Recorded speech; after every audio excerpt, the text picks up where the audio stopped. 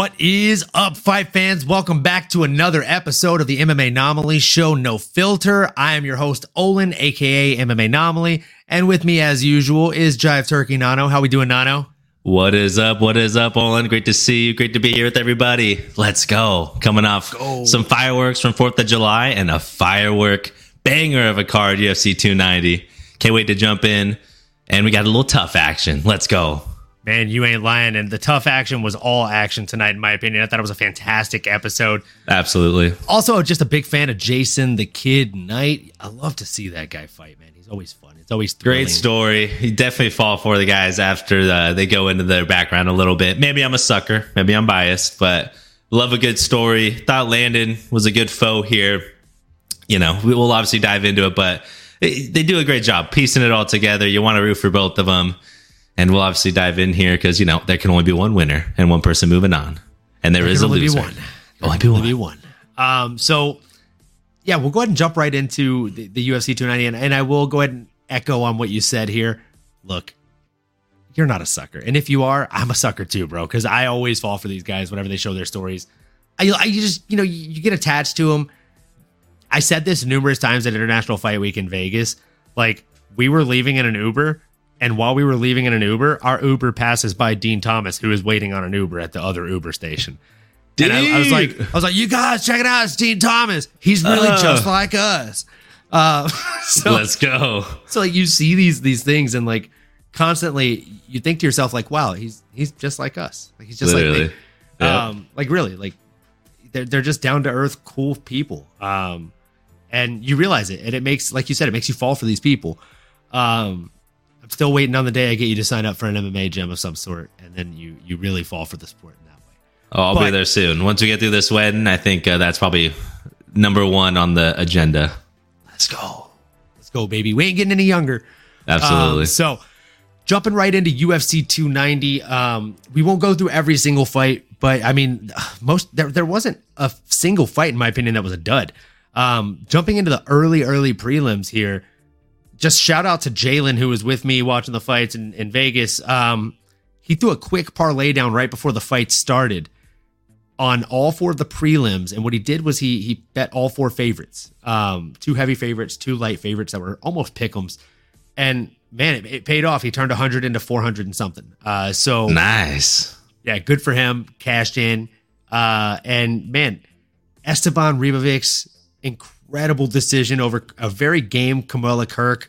Won't spend a ton of time on that. I won't ask you to break that one down. But the next one, 17-second knockout, second fastest knockout in flyweight history.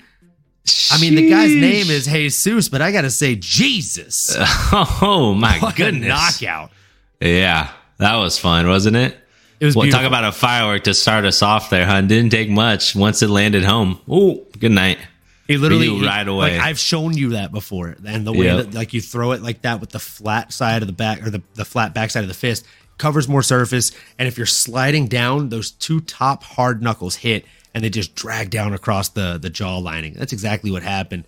And you know, one of 2 things is going to happen. Maybe 2 of 2 things is going to happen if you hit somebody at that trajectory and you slide those big knuckles down the jaw lining. Again, either 1 of 2 things or 2 of 2 things. Here are those 2 things. You're either going to separate a man's jaw from the other part of it, or you're going to separate a man from consciousness. You may do both. It looked like separated. Maybe both happened. Yeah. Any thoughts on for you on Jesus Aguilar versus Shannon Ross in that 17-second KO? Like you said, man, I mean, we covered it all there, right? I mean, a quick fight. Shannon didn't get a chance to show much. And there seemed to be a theme about just that opening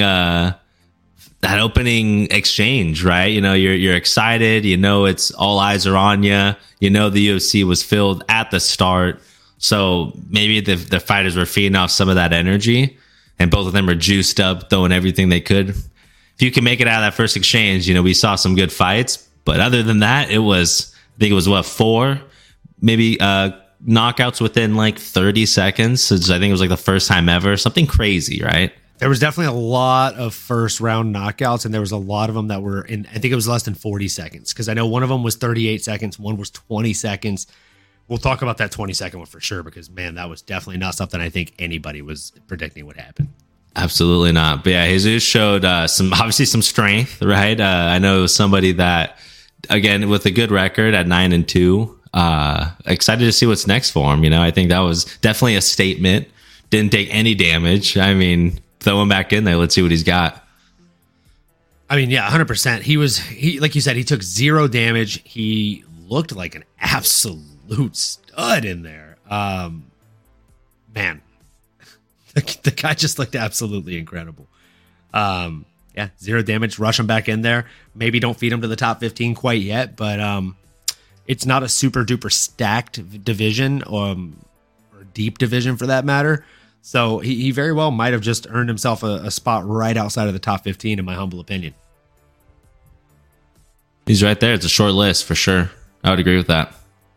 Yeah, I mean, again, like, realistically, I think that this kid is well on his way to the top 15.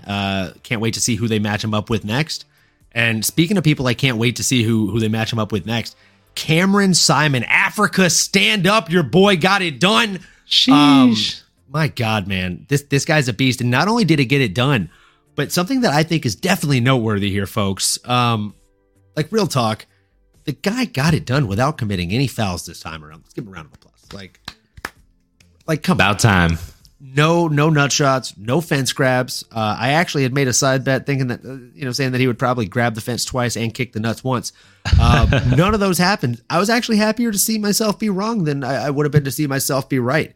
What did you think of that incredible performance by Cameron Simon? It was exactly that, right? No, he showed no signs of weakness. He's displayed no shortage of wind underneath his sail. An impressive TKO finish on a Terrence Mitchell, who was coming in, didn't have a lot of fights as of recent, but was a familiar name if you remember watching the Ultimate Fighter series. Forget which season it was, but it was with Henry Cejudo, and I'm blanking on the other coach's name there, but he was on that season, and he did lose to Kai Kara France. He actually got knocked out. It's who Megan Olivi's with. Joseph Benavidez. Thank you. There it is. My God, I don't know why I could not remember that. Joseph on the tip of my tongue. A name that we haven't seen or said in a while. Absolutely. Jiu-Jitsu. He's been retired. Haven't seen him in a while, so kind of forgot the name there for a second. But he was on that season against Kai Kara France, was a loud mouth on the season, and then ended up getting knocked out by Kai Kara France. So... though I kind of gave him the benefit of the doubt. I thought, okay, well, that's not too much of a knock. It was a long time ago. The dude's long. Maybe we could give Cameron Simon some range or be a decent test for him. But that was not the case. Cameron walked right through him, easily put him away. Almost looked like Terrence his soul left his body a little bit in the sense of he gave up. His will left his body a little bit there. Oh, yeah. And we'll talk about people not giving up, but definitely wills leaving their body for certain. Because I saw that happen quite a bit. It's quite a number of times during UFC 290, folks. It was a good night for knockouts. Where someone was losing it, someone was receiving it, and I think Cameron definitely is going to take that Infinity Stone, keep it moving. Frankly, I think he needs to step up. I think he needs a step up in his talent level, though. If I'm in terms of his fighters that he should be up against, let's increase the talent level a little bit there. Maybe not top 15, although I think he's making a case for it. He's undefeated. He has a name now. South Africa's, has some momentum during this time. But again, I mean, hey, maybe someone in that top 20 to 30. I mean, why not? Throw him in there. Honestly, like there's really no reason not. I mean, I think he's proven himself to be a notable opponent thus far. And again, like, I just think there's really no reason not to give him a stud in there. But, we'll see. Moving into the next one, we had Vitor Petrino coming in against Marcin Prachnio. I know Vitor Petrino had a hell of a performance here in this fight, but he definitely blew a lot of people's parlays because a lot of people parlayed him or bet him by knockout, and he got his first career submission. What the hell? Against a tough game fighter in Prachnio, right? Someone that has 23 fights in there. Someone that you wouldn't think maybe would get tapped out, but yeah, here we are, right? And he won the exchanges in terms of the strikes. If you kind of look at it, look at the numbers. Absolutely. And I mean, one thing that I think is definitely worth noting as well is the fact that Jesus Aguilar, who got the 16-second knockout, 17-second knockout. That was his first professional knockout ever. There we go. And talk about 17 seconds. Talk about a couple MMA anomalies, huh? Hell yeah, baby. Let's go. We love it. We love MMA anomalies on this show. That's for sure. Speaking of which, got to meet Jens Pulver at UFC International Fight Week. Sick. And I've chatted with him a couple times here on Twitch. If you're watching on Twitch, nice. Shout out. And I've chatted with him a couple times on the UFC Twitch channel because he runs that channel, and he always mispronounces my name, and he's like MMA Anomaly.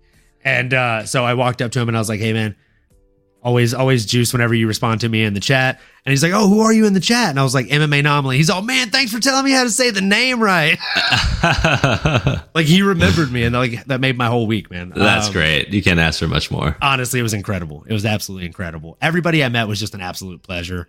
I'll definitely have to take some pictures of the merch that I got because I feel like I had a pretty darn good haul. Absolutely.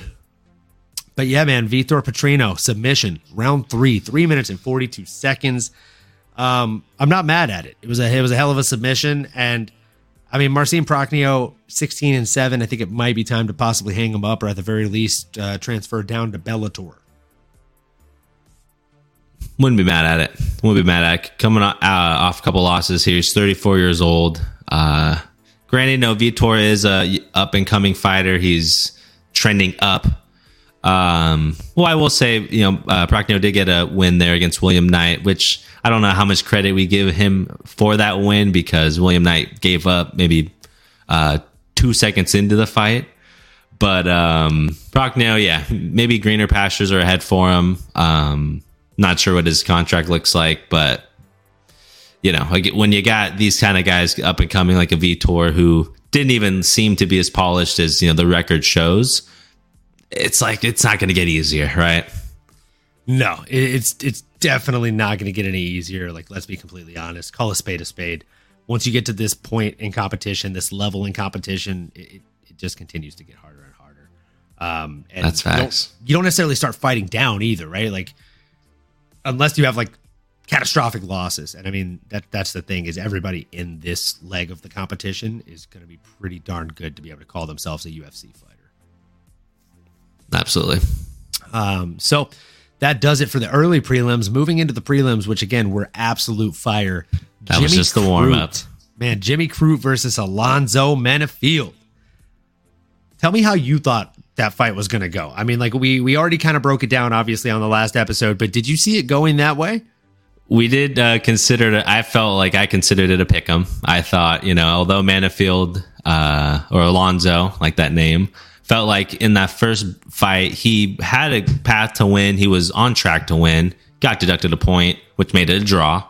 So I kind of gave him the benefit of the doubt there. Actually put Alonzo in my DraftKings card this past weekend. So had a little more faith in him, like the price. But I thought there's maybe more passive victory. Even though he's older, I feel like, and honestly, now that I'm thinking about it, I might have said Jimmy Crute just because I liked the kid. And I thought, hey, he's a little bit younger. Maybe he's going to show a little bit more in the gas tank. But that just wasn't the case. Alonzo had more. Everything Jimmy had for him, Alonzo had a response. And then obviously getting that submission there. You even saw Jimmy Crute taking off the gloves. I had to double check and Google search if that was him retiring. That was not. Maybe just a little frustration in there. No one likes to get submitted like that. I think he probably knew he made a mistake somewhere along the line. But curious to hear your thoughts because, again, I might have been leaning Jimmy, but not surprised that Alonzo won it all. Yeah, I mean, I remember that breakdown just like it was a few days ago because it was. Yeah, surprised you do after that trip. I'm telling you, there was a lot of drinking.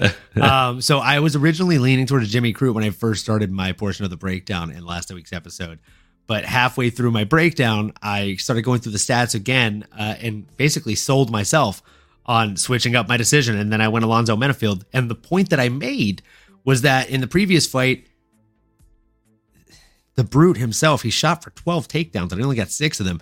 And of those 6 takedowns, he was able to establish, I believe, a little over 4 minutes of control time.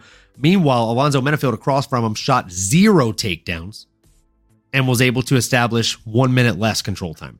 So that tells me that he's more proficient at grappling. He's just choosing not to utilize it. Not surprised by any means that he got that submission in round 2. Jimmy was leaving himself in positions to lose by submission, and so we saw that take place. Again, not overly shocked that took place. The next one, however, definitely shocked that took place. I jokingly said that I was going to put hammer the line on Denise Gomes because it actually was pretty decent, and I didn't. It was a good line. It was a good line. It was a good ass line in hindsight. I should have hammered the hell out of that line. One of the bigger lines. I know it. So Denise Gomes was a pretty heavy underdog, and I mean, she came out there and she got it done in 20 seconds. She shot out of the gates like just a bat out of hell, man. Oh that my girl gosh. was throwing lead from the second the fight started. Her and Jesus must have caught the same bug, and it was the get him out of here bug because they were getting him out of here.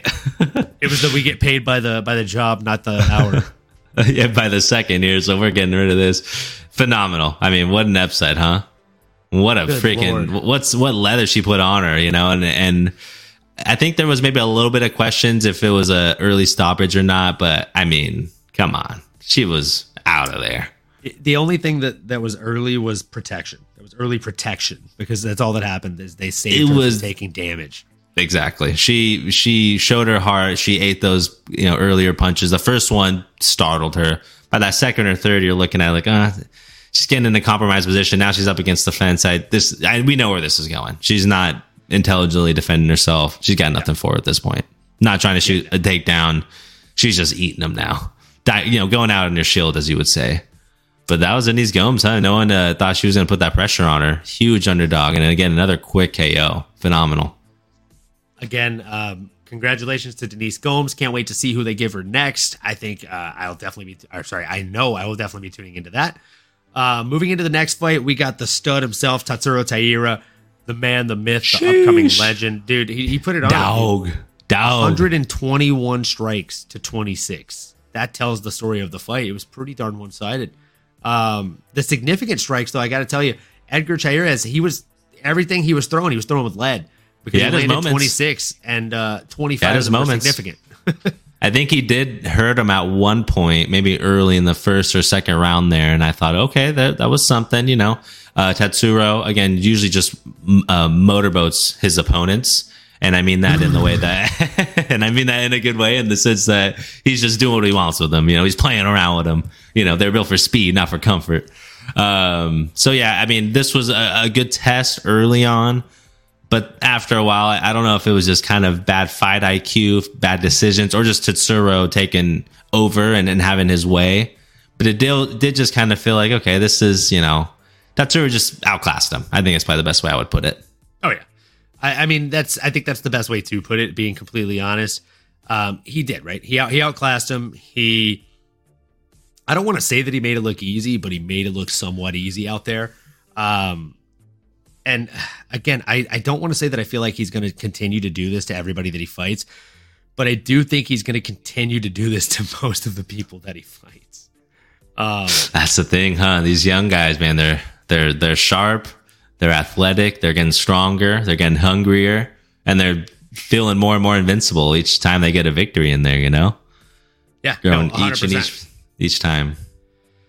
Yeah, I mean, seeing a kid that's that talented at that young of an age, and also this early in his career, dude. I mean, this guy. It's fun. It's phenomenal. It's great for the sport. It's great for the sport. He's like, he's the kind of fighter that breathes lifeblood into the sport, man. Absolutely. And again, get this guy, a household name, get him on a main card, get him, another top contender. Let's start getting, some of these top guys more in the limelight. He has the record for it. Still only 23, so maybe he won't rush back in there. Yeah. Maybe wait for the right opponent. But man, let's again. I mean, I want to see, especially in that division, right? I mean, even someone earlier, as a Jesus Aguilar, had a phenomenal knockout. There seems to be a lot of fireworks in that division. Let's get it going. A division that was once on the brink of not really even being around. Let's get these stars out in the limelight a little bit, huh? Come on, Dana. I mean, you're not lying, man. And he's also a Japanese fighter, which, I mean, not to play the race card, but if if you're another race and you're from another country where UFC doesn't have a huge foothold, what are we doing? Pump them. Come on. Pump those people up, bro. That's money in the bank. Yeah. And it's not just money for today. That's money for the future. Absolutely. Yeah, you have a whole country waiting for him, a whole country waiting to get behind him. And speaking of a whole vast group of population waiting to get behind somebody. Oh, man. The whole nation Robbie of human mankind, baby. Let's go. Bro. 38 seconds. What a performance. Did he not look tough as nails in there? Did he not look strong? Did he just not look invincible? I was worried. I was terrified. The whole week I was terrified for this fight more than any other fight. And you know, like the worst thing about it is he got inducted into the UFC Hall of Fame the day before, 2 days before he fought. You don't see that often. How often never is that? See that. That's not even a thing. Yeah, that literally doesn't happen. Like, I can't imagine getting rewarded for my work, my achievements in this career that I'm still fighting in and having my final showdown in on 2 days later. Like, he was like tearing up on stage. I know. It's like, dude, bro, how's this guy gonna fight on Saturday? Oh, well, he showed us, and he didn't need very long to do it. Mr. Stoic, man. Ruthless Robbie Lawler. Ruthless. I mean, just hell of a career. The longevity, the fights he's put in there. Again, Mr. Stoic was finally showing some emotion. But boy, does he... I mean, just the definition of a brawler, man. Someone that goes in there, left it all out there. And by far, I mean, the best ending of a career that you can ask for, right? Like we mentioned, I mean, you were there at International Fight Week. You're watching all these festivities. You're watching a Jose Aldo walk down the aisle getting his Hall of Fame jacket. You're watching Robbie Lawler do that same walk, right? I mean, it's the nostalgia. You're literally getting your gold jacket, right? As you're preparing, as you're cutting weight, you're going through the press conference. You're getting a roaring crowd in there everywhere you go. Autographs. I mean, a bunch of buzz in the city in general. I can only imagine what, you know, it was like coasting off into the sunset while on the backs of just the entire MMA community, man. We loved it. A little bit of sad, bittersweet, but boy, did he look good. And I think the way he did it was kind of in a big brother fashion, right? It's like, you know, at 41 years old to know, hey, I was still able to put out some of the young guns in there. Got him in that, again, that father-like bear hold choke and just landed some heavy uppercuts and heavy bombs, man, that just... And like he said, just right in the right spots, put around the temple, put around his chin, and, you know, put him to bed. Been doing it for 20 plus years now. Ain't nothing new. I mean, for those of you that didn't get to see it, obviously I'm not trying to get, you know, the DCMA or DMCA strike or whatever it's called. So this is what it looked like. Literally, fight starts. Robbie Lawler gets him in a Thai style clinch. Let's go with one hand, old style, throws hook, uppercut. And that's it. That's all she wrote, ladies and gentlemen. And the uppercut was so crisp. And let me tell you, it's not the hardest, strongest, fastest ones that get you. It's the ones you don't see coming. And when you hit me 3 times here, what I'm not expecting is here. I'm expecting a 4th one here, or maybe one to switch up here, but not here. Okay. So, hey, Arthur, let's go, baby. He's late, but on time. So we were just talking about that brilliant knockout from Robbie Lawler. My goodness. What an exit, man. Outside of, you know, being in the NBA or being in the NFL, outside of winning a Super Bowl or a championship, I mean, that's as good as it gets, right? I mean, hard to be champion and retire out on your shield in the UFC. I'll drink to that. Attaboy. That's nearly impossible, right? You don't see that too often unless you're a GSP. But again, for Robbie to go out like that, I mean, that's as good as it gets in the UFC sport, in my opinion. I mean, it doesn't get any better. You can't draw it up better. You literally cannot write it better. Like, you can't make this stuff up, man. And I love how he actually got emotional when he was showing the throwback pictures or video clips of him with the hair. I think that was what finally got him, was him seeing that scalp. Like, oh man, that was little baby Lawler in there, baby brawler. That's exactly what it was like. Hato, the Chris Lieben KO over Wanderlei was very, very similar. The only difference is Lieben actually took some damage in that fight, and Robbie took 0 damage in this fight, like 0 whatsoever. And you love to see it, especially his last fight. The fact that he went in there and took less damage than he's ever taken in any fight in his entire life. Like, again, you can't script it better than that, kids. That's just like, it's phenomenal. Perfect. It's love fantastic to see. Moving into the main card. Let's go. Bo Nickel started things off with a bang. Honestly, Val Woodburn, I hammered the line on because he was the biggest underdog in UFC history. Hard not to hammer the line on that. That's a line worth hammering. That's fair. But what I did not expect was Bo's ability to get in and out of the pocket, get into the pocket, land damage, and then get out of the pocket without, honestly, even a half second for Val to even contemplate throwing a shot or dealing damage in return. And he made it happen numerous times. Jumped into the pocket, throws a quick hook. Jumps out of the pocket, jumps back in the pocket, throws a quick hook. And then other side, that's how I ended up getting him. One thing I will say is if he fights a very proficient striker, that same kind of shuffle in out movement can get him caught. But they'll have to be fucking fast, man. Like, that kid is quick. Yes, he is. He is explosive, isn't he? I mean, and like you said, the way he was able to jump in and out, hop, skip in and out of range, those are moves. And I was contributing it to his wrestling pedigree, thinking, okay, just knowing your spacing, having that explosiveness, knowing having the footwork, knowing how to have your body explode your hips, putting yourself in certain positions. But the way he was also moving his head, getting off the center line, moving backwards, just outside of reach of a Val Woodburn, an opponent he just, found out he was fighting within 48 hours, so not a lot of time to prepare. But he showed a lot of comfort on the feet and hit him with some hard, heavy strikes. Obviously, put him on skates, as we all saw, which is a TikTok viral worthy finish for our boy Bo Nickel here. But that man, his speed impressed me, his head movement. All credit goes to Val, though, for taking the fight on short notice. I don't think he loses any stock here. But I think Bo, he proved, man, there's levels. His striking, very, very impressive to me. And again, curious to hear your thoughts here on if you're the UFC, who do you put him up against, or if you're Bo, who do you want to try to go up against? I have a couple names that are interesting to me that are outside the top 15, but are in the top 25. Like, their names are people, they're fighters now. What do you think? I'm going to be an absolute wild man here, and I'm going to say we skip all the semantics. Give this guy a top 15 fighter. There's just no reason not to. In my humble opinion, there's just no reason not to. I think I'd love to see him fight a Chris Curtis. I mean, he just destroyed Chris Curtis's training partner. Shoot, he was in the corner, huh? Kelvin Gastelum is another good option. Nasruddin Imavov, I think, matches up really, really well against Bo. The fact that they both have really stunning wrestling could be really fun. Wow. How about that, huh? Then he's in there. Then he's a fight or two away from getting the Khamzat or a Adesanya. Man, that's interesting. I mean, hey, I wouldn't argue it. I guess, do you think that's smart for the UFC? Meaning, like, you think he beats those guys? I think he stands a chance. I think Chris Curtis has a chance to knock him out. Let's be completely honest. A lot of those guys do. That's the thing. These guys can put hands on him now.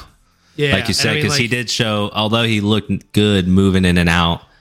I mean, if a good striker comes in and is maybe throwing caution to the wind, or just and if you get past putting those pressure, guys, like, unless you get pole vaulted to the top 5, there are still the Brendan Allens of the world that I think are very. Those guys are talented as all hell, man. I know, man. Bad style matchup for Bo. He's long, he's lanky, he's long, he's strong, he's down to get the friction on. As great song. Sir Mix-a-Lot said. Yep. I think B. Allen is a bad matchup for him. There's a number of people that I think are very, very poor matchups for him. Sean Strickland, I think the sprawl and brawl ability that he has and the jab would keep him at bay, and he can also take a hell of a punch. I think he'd be a great test, but Bo's not there yet, right? Maybe if Bo destroys Chris Curtis in a fight, then he calls out the training partner and Sean Strickland and says, I'm coming for the whole gym, right? Like, that's an easy narrative to make. That's a fun one. UFC, hire your boy. Sheesh. I got a couple names as well if we're not in the top 15 yet. Let's hear him. And Bo Nickel, I guess Daniel Cormier was trying to coin Bo Nickel as the blue chip, as maybe his nickname, because he doesn't have one yet. So the blue chip here going up against the natural Caio Barajo. 30 years old, 14-1, one of the biggest names I feel like outside of the top 15 in this division. I met him. I met him on Thursday. How was that? At the Hall of Fame. He was super dope. He stopped to take a He's a handsome devil, and he's freaking pretty buff. Yeah, he was wearing like the big sunglasses, and he's nice. Jack City. He's Jack City, dude. Yeah. That's a fun one. Big name. Again, maybe you look at it as a top prospect eliminator fight against someone that's right on the brink. So you asked me, do I think that's wise for the UFC to do? Putting him in the top 15 quickly. I think it's wiser than putting him against a Cal Barrio. Because Kai Barrio... Because you don't want to kill two shooting stars. You don't want to kill two stars. And Kai's a fucking star, dude. Kai is a star in the making. He's fun. He's a fun one. He brings, like we were talking about with one of the other fighters previously, like he brings another country with him. True. Like a whole country of fans. And like he's a Brazilian fighter right now. No offense, but Brazil has seen kind of a falling from grace as far as MMA. I mean, they got a little bit of recovery, though. They got their boy now. They do. They definitely do. Which we'll chat about. But yeah, hey, I mean, with Kaio, he's 30 years old. I mean, I'm sure he's looking to itch into that top 15 if he can get it. I mean, Bo's as good as gold, right? He's the next best thing, maybe even better. It's like, do you want to go top 15 or do you want Bo? I'm probably going Bo. Because then, that puts you right in that conversation. Anthony Hernandez was another name. Yep, was another name that I had written down, aka Fluffy. 29 years old, 11-2, beat another prospect who the UFC was pumping up, in Edmund Shabazian, who I was a fan of. But hey, he was the hype killer. So maybe the hype train stops here with a guy like him as well. Hold on. Oh, there we go. There we go. But like, do you really want to see Bo Nickel fight Arnold Allen? Brendan Allen, because I think that's a terrible style matchup for Bo. Because he's one of the few guys that I think in the division, if he gets taken down, he actually holds his own pretty well. Yeah, on his back. You can maybe make that a fight night. Brendan's fun. That's it. That's a fucking fight night headliner, bro. Absolutely, you can make that a fight night headliner. But what's his face said he's only fighting on pay-per-views, right? Or was it that he's not fighting on prelims? Who said that, Bo or Brendan? Bo. That's why they pushed his first fight back, because they originally scheduled him on the prelims and he wasn't having it. I mean, yeah, he's used to the diva. Bright lights. He's used to it. He's ready. He's ready, though. Let's be honest. He's ready for the bright lights because he's been in the bright lights for some time. Anthony Hernandez, I really, really like that name. Jack Hermanson, I think, slow down. That's a bit too fast, just because like the name, and he's also number 10. Like you don't want to feed him to number 10 quite yet, without ever having faced a top 15. I think Andre Muniz is a really good one. I just think that's fucked up to Andre because like poor guy. The kid just doesn't get any breaks in the UFC. Curtis, there is a narrative there, like you said. There is a path. I think that Curtis is the easiest narrative. It's like Izzy versus the African guy, DDP. Oh man, can't wait to digest that one. My goodness, God, we're gonna get canceled whenever I repeat the speech. Oh, what a time. What a time to be alive. But yeah, some great fights out there to be had. Absolutely. And another banger that we have here. This whole card, let's go. This whole main card was sick. Jalen the Tarantula Turner coming in against Dan the Hangman Hooker. My God, what a fight. I mean, dude, Dan Hooker had a broken hand or something like that, and went in there and still threw 172 strikes. Yeah, suffered that broken wrist sometime within the first couple of minutes, I believe he said. Oh, sorry, real quick. An interesting name is Eric Anders. I wouldn't be mad at that either. Eric Anders versus Bo Nickel would be a good test for Bo. Couple Americans going at it. So continue. Yeah, I mean, he had the broken wrist, and then he also had a broken face. He also had a broken face, which, as Dan Hooker would say, is just a couple of scratches, eh? Yeah, just a couple of scratches, eh? My God, dude. Easily one of the best fights of the night, though, huh? Oh, absolutely. Back and forth, banger from start to finish. I literally tweeted that during the fight. Like, it was just back and forth action. And we love to see back and forth action a lot better than one-sided action. That's for damn sure. I mean, there's nothing. I mean, I don't really have much else to say other than it was extremely entertaining. It showed that Jalen Turner is not the kryptonite for city kickboxing fighters at his weight class. Do we know why Turner missed weight? We don't. I will say that he looked really good in the fight, and I thought that he was going to start to slow down later in the fight with his gas tank because he missed weight. That didn't really seem to be too much of an issue, in my opinion. But maybe he had something going on that limited him in camp. Good point. It could have been an injury. Yeah, it could have just been the weight cut. Him being a 6'3" guy, a bigger framed fighter, getting down to 155. maybe that's writing on the walls for him if he's going to continue to have this. I've never heard of him having issues, but he's never. If you're missing by 3 pounds, that's tough. Right? There was no indications before. Technically, it was only 2 because you have the 1 pound leeway, so it's 2 pounds over the cutoff. 2 pounds over, still 3 pounds.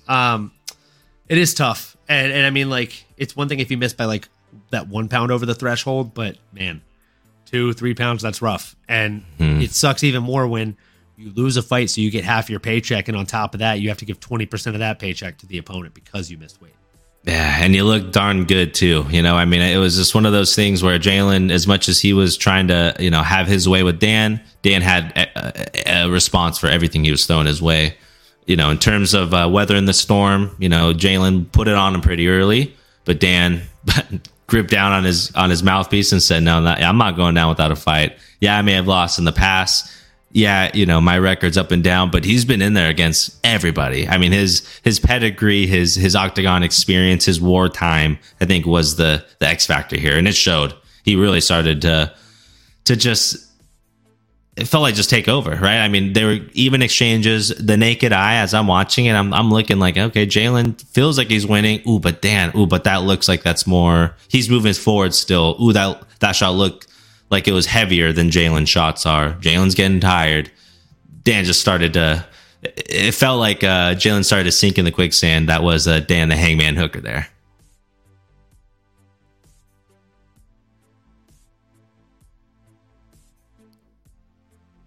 Oh, I don't know if I can hear you, brother. You muted? Sorry about that. Amateur hour here. I was on mute. I was just over here laughing at the fact that Arthur caught an ad. Happens to the best of us. But, we appreciate you tuning in, and this too shall pass. So, man, Jalen Turner versus Dan Hooker. Again, absolutely incredible fight in the lightweight division. What is next for Dan Hooker? I mean, he's up 2 slots today as per the rankings. Jalen Turner's down 1 from 11th to 12th. Dan Hooker went from 12th to 10th. Personally, I mean, again, I like seeing Dan Hooker in these fights where he's able to stand up and bang a little bit. I feel like I keep going to the well with this name, but Rafael Fiziev. Oh, that'd be fun. A really fun opponent for him. Really fun striking match. Yeah, I mean, it would be a really, really fun one, man. And that's really, it's a short list of people that we're talking about here for Dan Hooker, right? Yeah, he's ranked number 10, but that top 5 is crowded. It's a lot of familiar names for him that he's literally fought already, or just people that are already booked or just coming off fights. So timing is everything as well. But I do like that name. I was looking at it a little differently. I do honestly agree with someone like a Fiziev. I think that would be the fight I'd sign up for and be super excited about. Even someone like an RDA. But again, knowing that Dan Hooker is going to be out for with a broken face and a broken wrist, we're talking probably we won't see him again this year. That's probably a fact, right? We're thinking. No, you're absolutely right. Maybe loser of Justin Gaethje versus Dustin Poirier. So maybe you throw him. Yeah, maybe look at it that way as Moicano's another interesting name. Oh, yeah, Moicano wants money. I like Renato. He's a fun fighter, man. I mean, and 2 names that are in that same range for Dan. Curious to see again the timing of it, but an Arman Sarukian, right? There was a little bit of verbal back and forth, I think, between them. He is ranked a little bit higher. Also, just got thrown into the chat by Arthur. That's not a bad call either. It's a good big name for Dawson. If Hooker's willing to fight backwards to an extent, I think that's a really good matchup too. But I do really like what Ki said. Hooker versus Moicano, I think that'd be a fun one. That's a fan fight, man. Like that's a fight where the fans would definitely win. And also, thank you for joining us today, Ki. We appreciate you, brother. Great to see you, brother. Yeah, it's busy up top. I mean, there's so many wrestlers, right? I mean, everyone's surrounded by Dan Hooker. Gamrot, Sarukian, Dawson. A lot of these guys are maybe a little bit more wrestler heavy, not as much known for their striking. So I guess I agree, man. I think that might be the move. Renato, throw this guy a bone. He was supposed to fight pretty recently against Arman, but he had to pull out. So maybe he's healthy now, or maybe he needs a little more time to recover. Maybe he'd be willing to wait for someone like a Dan Hooker, a legend in the division, and Absolutely. A fan favorite. Definitely a fan favorite. Like I said, that would just be a fight where I know, like, I don't know who would win the fight, but I know that the fans would enjoy it. Yeah. Moving on down the line here, we had a middleweight banger. Robert the Reaper Whitaker coming in against DDP, Africa's very own South Africa, stand up. Your boy got it done. Round 2, 2 minutes, 23 seconds in. I joked about this, but it was only half joking, guys. Like, I genuinely said, and again, I can speak to this. Like, I can't breathe out of my nose, guys. It fucking sucks. It's the worst. Like, went to jiu-jitsu today for the first time in like pretty much ever, because I only did like Muay Thai and that kind of stuff. But the guy had us doing like breathing drills in between, and he's all in through your nose for 4 seconds, out through your nose for 4 seconds. And I'm like, I'll try the next technique, coach, because I can't do this one. But like, real talk, if you can't breathe out of your nose, it's severely inhibiting, especially if you are wearing a mouthpiece, which again makes it hard to breathe. So this young man saying that he was only able to draw in 8% oxygen through his nose before this surgery that he just recently got, if that's legitimate, boy, I'm here to tell you that that's going to make a difference. And it looked like it did. He didn't look gassed at any point in time during the fight. He didn't look sluggish like he usually does. He is big and just built like a brick shit house. Like, if we're being honest, he looks photoshopped. Like, when Mary saw him on the scale, she's like, fuck, I might bet DDP on my card. He looks great. And she's a Whitaker fan. Like, she loves Whitaker. But she knew, like, you look at this guy and he just looks like a specimen. He's a work of art. And I say that as a straight heterosexual man, but God, he's fucking beautiful, man. He's crazy. His physique, I don't know how the heck, he's like Pereira. I don't know how they squeeze into that 185 division here, but that kind of frame. I mean, his width, his diameter, dude's built different, man. He's an ox for sure. Where does he lose the weight from to make weight? I don't know, but he did talk about, there's a bunch of interviews I've been seeing pop up on social media, and he had an answer just talking about the South African cuisine. And as I started to look up pictures of it, I thought, well, you know what? I don't know much about it, but if anything, it looks like it's probably high in protein, I would assume. It looks very much rich in something. I don't know. It just was funny to me to hear him say that. So something in the food there, huh? I mean, yeah, fair play to him. And I mean, yeah, like the guy's, again, he's built like a fucking ox. But the thing that was most significant to me in this fight is, and I've actually never noticed this before, but then afterwards I went back and I started looking at some of Whitaker's old fights, and he's not really a big volume fighter at all. Like, he typically throws between 30 and 70 strikes a fight. And that's even if fights go the full 15 to 25 minutes. He's just not a super crazy volume striker. Whereas DDP is willing to just rush forward, throw strikes. And if the first 10 fail to hit, like, and I'm not saying he's like Jason Knight, who we'll talk about later in the tough fight tonight. He's not someone like him that's coming in with these like crisp, brisk combos, like nonstop, just flowing on you. But he'll come in and throw a 1-2, take a step back, and then a 1-4, and then take a step back, and then double up on one side, double jab, and then throw across, but whatever. He's not throwing crazy like 20 shot combos. He's not throwing crazy 30, 40 shot combos, or even 5 shot combos. He's throwing like 1-2, 1-2-3, but he'll do it the entirety of the fight. So he ends up landing like 60, 70, 80 strikes across a 15-minute fight. And that adds up, dude. That's up quite a bit. And we saw that against his opponent in Robert Whitaker, like 74 to 32 strikes. Again, you're landing 2 to 1, more than that. They both went 1 for 1 on takedowns. I don't think either guy was really able to establish a ton of control on top, which was pretty impressive again for both guys, because Whitaker, really solid grappler. DDP, built like a fucking specimen. So if that guy gets on top of you, good luck. Earned my respect, right? I mean, he got that takedown sort of in response to Whitaker's takedown in that first round, which I felt really helped kind of edge out the round to feel a little bit closer, maybe even win over the judges a little bit if you were on the fence. But boy, did he look strong, giving him that kind of judo, turnover or, flop onto the ground there. But yeah, man, DDP looks strong. I think what was interesting, after like watching it a couple of times is, like you said, Robert Whitaker, although he has some fun strikes and he mixes them up really well, sort of meat and potatoes. Like, he's going to give you the 1-2, maybe mix in a couple of kicks or take you down. He does a really good job blending it all together. Not a high octane guy, nothing like that, but we're used to seeing him go 25. So never seen him lose a gas tank by any means. But boy, was it interesting seeing Dricus du Plessis go in there, weather the early storm, be able to stuff the takedowns, hit him with some heavy strikes in that southpaw position. And it got me thinking too. I was talking with some of the guys. I'm like, man, like seeing a big, like strong guy in that southpaw, like me being right hand dominant and used to boxing, you know, kind of orthodox. I thought, man, there is something to that stance, and the way he hit Rob square on in the sniffer, you know. But the way it startled him, right? You've seen Dricus do that to other people. We've never seen him do that to someone like a Rob, and we've never seen Rob hurt like that, right? I mean, maybe the first time he fought Izzy was when we really saw him stunned, but this is the only other time, and that was, 7 years ago? So crazy to think that, not 7 years ago, I sound crazy. When Robert lost to Izzy, it was maybe 4 or 5 years ago. It was like 3 years, I want to say like 3, maybe 4 years ago. But yeah, I mean, like he, to Blackato's point, like Yoel did rock him, but he didn't come close to finishing him like that. And I mean, like the recovery time of Whitaker has always been really, really good. He's getting up there in age. And I've always said this, and I'm not trying to take credit for the line. Maybe somebody else has said it before me, but it is something that I firmly believe in. So I will say it again here right now. The chin, the jaw, the knockout or unknockout ability that you possess, it's like a milk carton.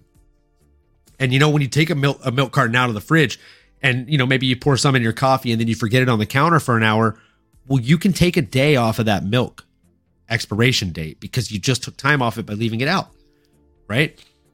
The only difference between a milk carton and a chin is instead of leaving it out to weaken or take time off of that, you get knocked out or you take repeated damage to one side of it. So if you've been knocked out hella times, or if you've been rocked hella times, to your point about Whitaker, it's only a matter of time until that expiration date starts to creep up on you. And then once you start actually getting knocked out, Adesanya, DDP, it's only a matter of time before other lesser than fighters are going to start being able to actually put it on you and knock you out as well. That's not to say that Bobby Knuckles should retire or step away from the sport. I still think he's a stud and has tons left to offer, but something to look out for sure. If we see him start to get knocked out again and again, the expiration date might have already passed or might be very close. And you don't want to wait until that milk's spoiled, because that milk is your fucking brain.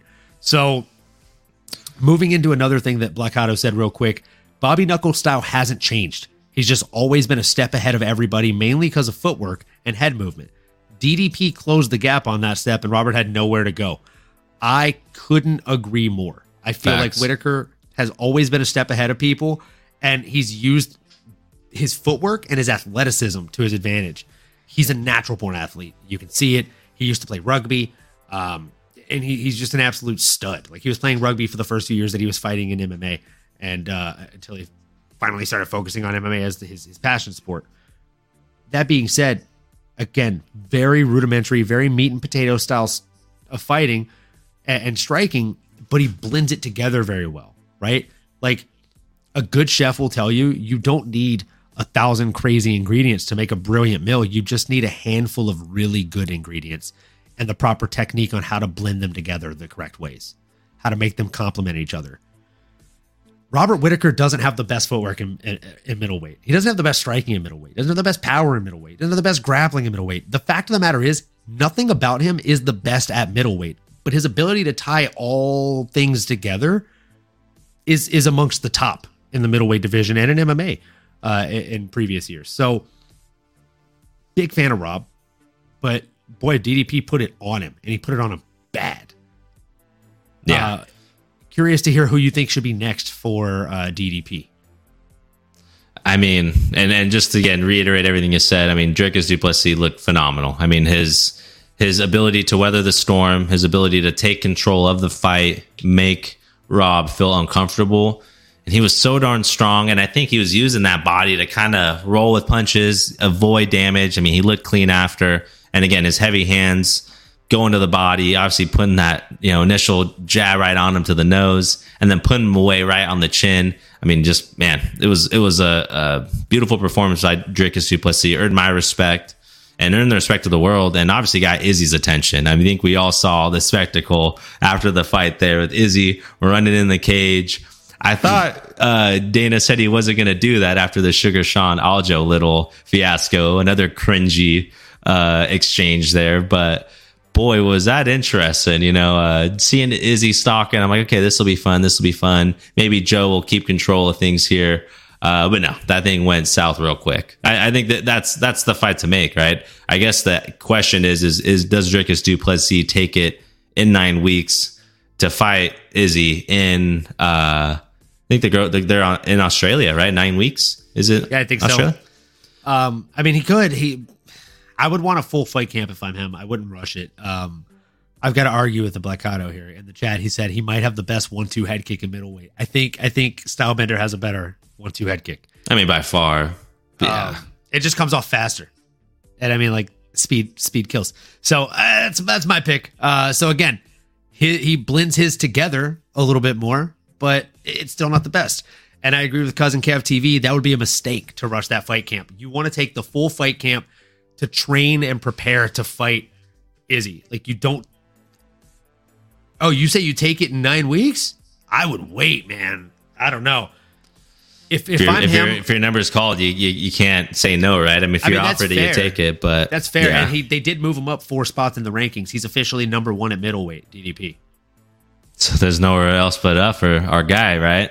Yeah, I mean, unless you want to fight Alex Pereira, which there's really just no reason to, because that guy's trying to fight a light heavyweight. And he's already got Jan. Yeah, he's already moving on up. So yeah, I mean, and then the worst thing is, like, what's next for Robert Whittaker? Like Roman Dolidze? That's what's tough, right? I think if you're Rob, maybe you take a little time off. You're 32 years old. You've been on the grind for a while, and he's someone that it feels like he knows he doesn't have anything left to prove. I would hate to see him go. I think he still has some great fights he can put on for us fans. He's still a top 2-3 guy at that weight in the world at all times, no doubt about it.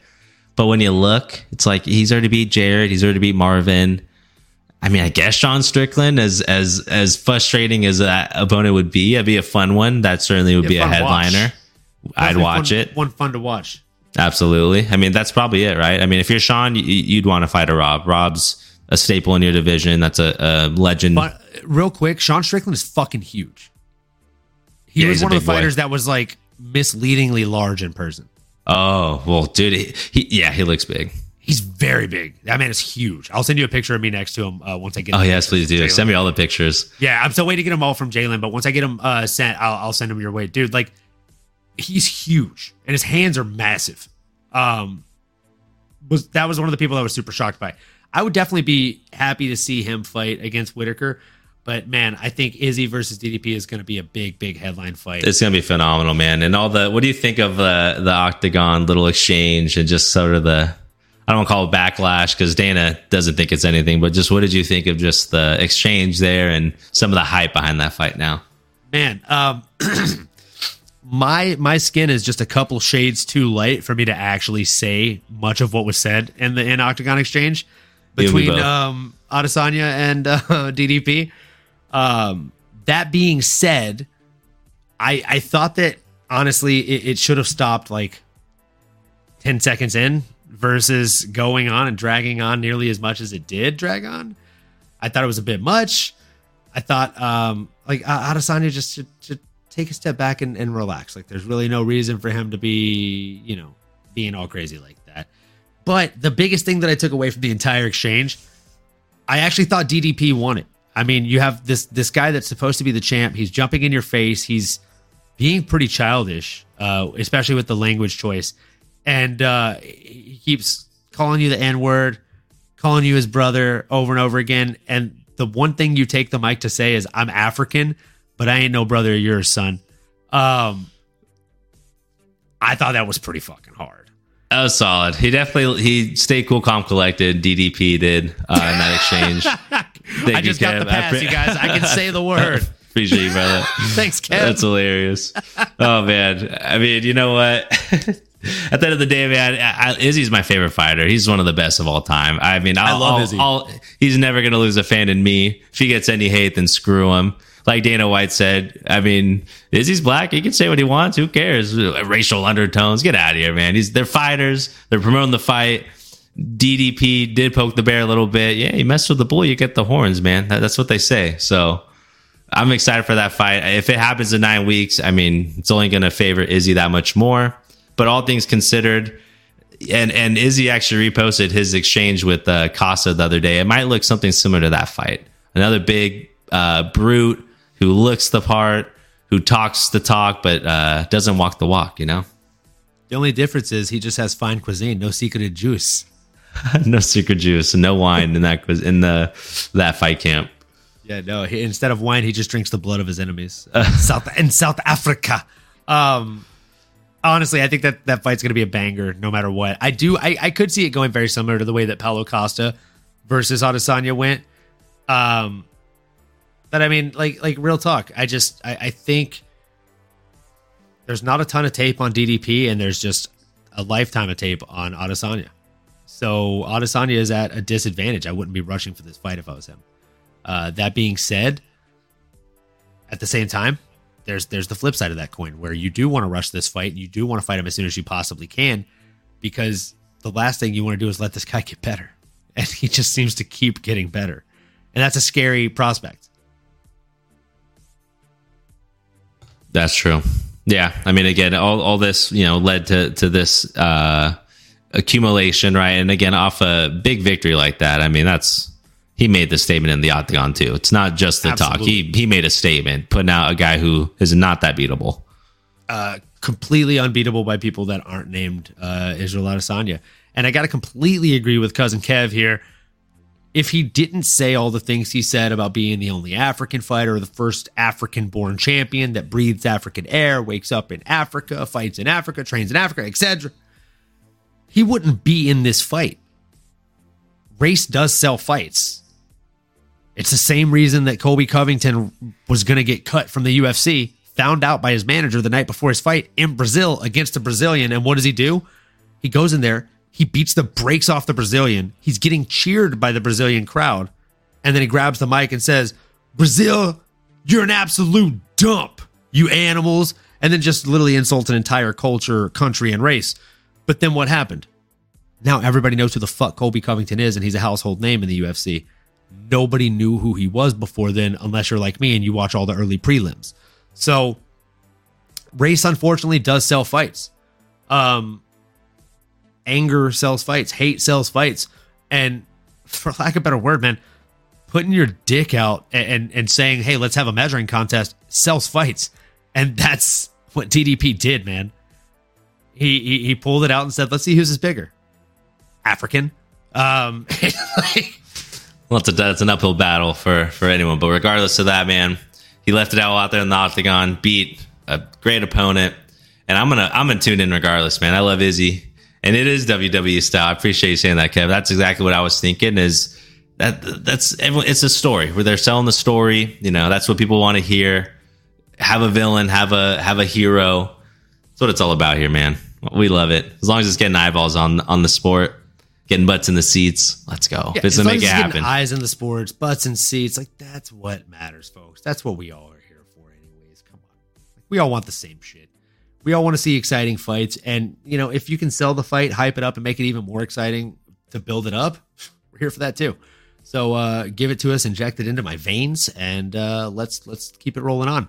Moving into the co-main event of the evening, we had Brandon, the Assassin Baby, a.k.a. McLovin Moreno, coming in against Alessandra Pantoja. I mean, bruh. Like this fight was insane.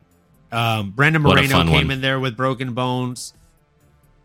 Just what a stud. I think he had a broken arm coming into it.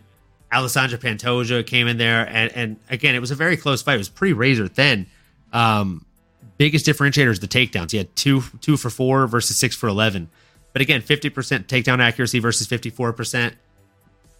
Control was, I think, a little bit more in the favor of Alessandra Pantoja. But as far as total strike numbers, it was 167 to 161 in favor of Moreno. 147 to 129 significant strikes in favor of Moreno.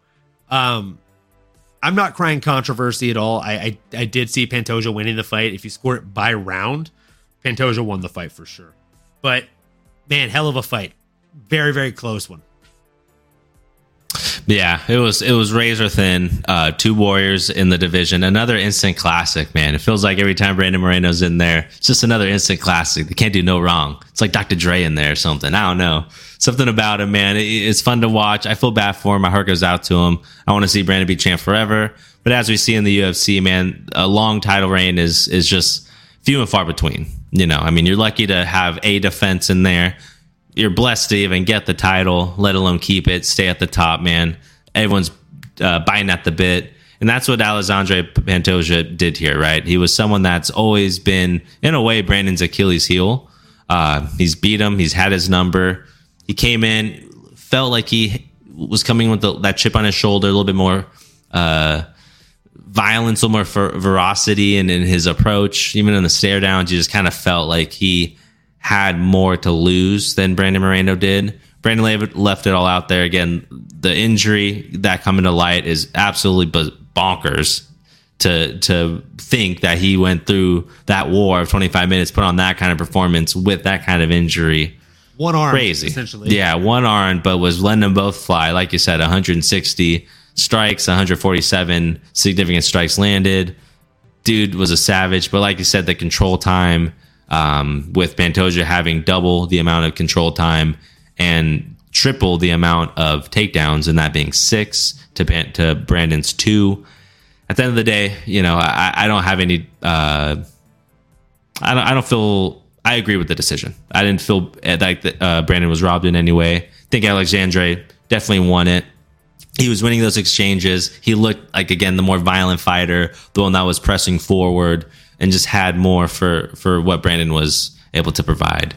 And I'm excited. Hey, another Brazilian champion. There was not one for a little while there, for a short instance in time. There was no Brazilian champ. Excited for him. You know, hearing some of his stories, he was like an Uber driver just before, like, I think, or after he beat Brandon Moreno, I think a few years ago. He was like just an Uber driver. So hearing his story coming up to the top now, excited for that. And it sounds like, in terms of what's next for the champ, I mean, not a lot of names up there. He already beat Figueiredo. Amir Abazi's maybe someone, but Brandon Royval was the backup fighter. So maybe he's the guy that is up next for another contender fight there. What do you think? I mean, I definitely wouldn't be mad at that. I mean, there's, like you said, there's not a ton of options. I think the best ones are probably Brandon Royval, Amir Albazi, and Brandon Moreno. That being said, again, I'm not really mad at any of those options. Being completely honest with you, I just started a poll in the the YouTube chat. If you want to vote on that, definitely do. Just curious to see who you guys think would be the best option for our guy here to fight. So, that being said, if I had to choose, I mean, he just beat Moreno for the 3rd time, and that's tough. I don't want to see Moreno have to like climb his way back up from the very bottom, but I also wouldn't be mad at some fresh blood getting a shot at the championship. So Amir Albazi or Brandon Royval, maybe even Kai Kara-France. I mean, Kai Kara-France was a razor close decision against Amir Albazi. Some people actually thought that he won that fight. Low-key, I was a little bit split on it. I actually thought that he lost that fight. I thought Amir Albazi won that fight, not Kai Kara-France. Man, I think Amir Albazi proves the biggest threat for him, to be honest with you. Yeah. Kind of two hard rocks, two hard forces meeting together there, in the sense that both have a really strong ground game. Both have this sort of like pressure to their fighting style where they get on top of you, they smother you, or they just rain down some heavy shots with purpose. That'd be a really fun one. It's a new name. It's something fresh, right? Mix it up a little bit, because it does feel like in this division, it's a lot of people who have already sort of fought each other or have kind of cross-pollinated a little bit. Let's get this guy Amir, the 17-1 young up-and-comer. Let's get him his time to shine. And again, he had the razor-thin performance over Kai Kara-France, who lost no stock in my book. But again, it's a short list of elite contenders here in this top 10 that I'm looking at. Yeah, and I mean, right now, as of right now, we've got 100% of the votes going for Amir Albazi on the poll. So I'll go ahead and end that there. Looks like everybody that was in the chat voted on that. So Amir Albazi it is, folks. Moving into the main event of the evening. The main event of the evening, we had Alexander the Great Volkanovski coming in against Yair Rodriguez. This fight did not go how I thought it was going to go. Not at all. Alexander Volkanovski is the great for a reason, man. And I thought that coming up in weight class and then jumping back down like that was going to take a bit of a toll on his gas tank, possibly. That simply was not the case. He just looked bigger and stronger, and like he probably could have lasted even longer. So the man's an absolute stud. It went exactly as the Black Hotto thought it would go, and probably exactly as a lot of people thought it would go, if I'm being completely honest with you. 7 takedowns landed out of 12 attempted. He made it a wrestling fight. He sliced and diced him when he was on top of him with the wrestling. The ground and pound was absolutely noteworthy, absolutely disgusting on display. I guess, what were your thoughts on the fight? Did you see it playing out that way? And God, what's next for Yair? I know. My heart was torn, being Mexican native, being someone that was rooting, and coming off that Brandon loss, I thought, oh no, it all comes down to Yair. Was a little worried. I did have him in my DraftKings. I thought maybe he can score a lot of points in terms of the kicks, maybe land a takedown or something, stretch it out. He did the best he could. I give him nothing but credit. Frankly, after a while, although he was, showed his speed, showed his ability to keep Volk guessing, land some of those calf kicks, land some of the leg kicks, have the beautiful spinning kicks, the variety, but a lot of it just wasn't landing. Volk knew exactly where to be. Volk displayed why he is Alexander the Great. I mean, pound for pound right now, he's the guy. When it's all said and done, I think we're going to look back and say, honestly, if this dude, if you could, I don't know, if the human race had to fight the aliens and we had to get one fighter to replicate, it's probably going to be Alexander Volkanovski. Make him 6'6", 280. But again, I mean, that guy in almost maybe 3 or 4 divisions, I feel like he can go stretch across and be a contender. The guy's phenomenal, continues to separate himself. And that's what he did. I mean, to kind of get a little technical, I mean, again, I'm not a guru here by any means. I'm not a coach. But just the way he was able to kind of cut angles, make Yair feel uncomfortable. When he, felt a spinning or a big leg kick was coming, he would get inside, land a strike on the jaw. He would land a strike on the body. He would take him down. I mean, that finishing sequence was textbook, right? Landing the inside hook, getting him up against the cage, rip the body, go upstairs, uppercut, grab the legs, treat him like a dummy, and just smother him. I mean, it was, again, hard to watch as a Mexican, fighter fan over here. But again, greatness was displayed. Yair did the best he could. And that's someone that would give a lot of guys at this 45-pound division problems. Yair is trouble for anybody there. And Volk found a way to make it look easy. It's crazy. He's a savage, man. I'm curious to hear your breakdown a little bit, but he impressed the hell out of me. And I didn't think I could keep getting impressed by him. Yeah, I mean, I got to say exactly what the Black Hotto said. And this is exactly what my breakdown was going to be. Volkanovski did exactly what Frankie Edgar did, but better. He used the Frankie Edgar blueprint for beating Yair Rodriguez, and he just made it completely kiss, right? Keep it simple, stupid. Like, he made it very, very easy for himself to completely lead the dance at all times. He left himself out of danger. He took him down, controlled him, busted him up, broke down the gas tank, which is arguably one of his biggest kind of strengths, is if he could utilize that gas tank against you, and his explosive striking. He completely negated that at an early point in the fight. I thought Yair was going to be able to get in and out, and I also didn't think that the length was so much going to be an issue, or the reach was going to be an issue, so much as I thought that the styles matching up was going to be an issue for Volkanovski. Volk does this thing where he shuffles in very much like Josh Emmett does. And in the Josh Emmett fight, Yair was able to completely negate that by lift knees and just posting off of him with those. I didn't see those at all in this fight. And it's because the takedowns were far just more prevalent. And the leg kicks were also there early on from Volkanovski, and those paid dividends. So beautiful game plan, even more beautiful execution of the game plan. And I already have a poll going right now in the chat for who should be next for Yair. And I mean, the two names that I have in there are Arnold Allen and Ilia Topuria. Because, and I know what you're thinking, Ilia Topuria is supposed to fight Alexander Volkanovski for the belt, but that's just not going to happen. Alexander Volkanovski is going to go up and challenge Islam again. Ooh. They did have the face-off. I don't know if you saw that after when Volk was walking out. He asked Ilia to come out. Let's have a little face-off, right? Maybe just wanted that moment. Maybe, Volk just saw it as a good opportunity. Maybe for, put it in the back pocket, something down the road, like you mentioned there. Volk has all the leverage, right? He can sit back and kick his feet up and say, hey, somebody come earn it. Although we can make a case, Ilia did. But that's where, again, hey, put Yair back in there. Or maybe a Max Holloway against Ilia. Although I think Max, did he already agree to Korean Zombie? Is that already in the books? Yes. Okay, well then, so Max is off because again, that's kind of the title contender eliminator. I feel like is Max. Yeah. That's where it all end all be all. But I'm sorry, I have to address this. Blackato says Ortega and Yair need to run it back. I disagree, man. Ortega's it was a short fight. Jiu-jitsu, and he got out jiu-jitsu'd. Like that wasn't a freak accident. If you try to armbar me, and I defend and snap your shit, I beat you at jiu-jitsu.